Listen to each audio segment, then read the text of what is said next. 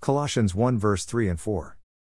v3. We always thank God, the Father of our Lord Jesus Christ, when we pray for you. v4. For we have heard of your faith in Christ Jesus and of the love you have for all the saints.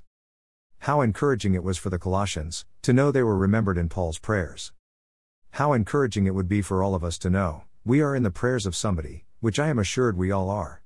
This ministry's prayer for all of you, firstly that all would come to know and accept our Lord and our friend, Christ Jesus, and secondly for all of you walking in the grace and acceptance of our loving Lord and friend. Let us all be known as people of faith and love. These New Testament power words are often used together. If we are to have enduring selfless love for others, you must first of all have faith in God.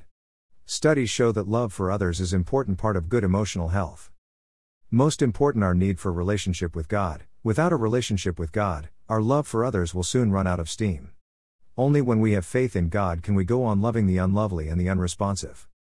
No faith in God, no love like God's.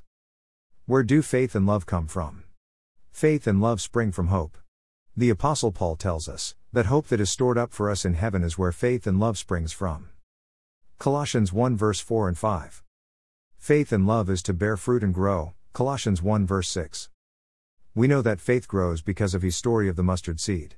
We know that love grows, the world sing about it, but we are talking about the God kind of love. Love for God and in God grows the more you get into his word and the more you walk and talk with him. The more you know and love God, the more you want others to know and love God. We must remember that hope is not a consequence of faith and love, but the origin of faith and love springs from hope. When we hold before us the sure and certain hope of our heavenly calling, it is out of that hope, faith and love springs. Faith and love, use them to build yourself up in your walk today. The best way to build them up is to use them to glorify the wonderful God we serve.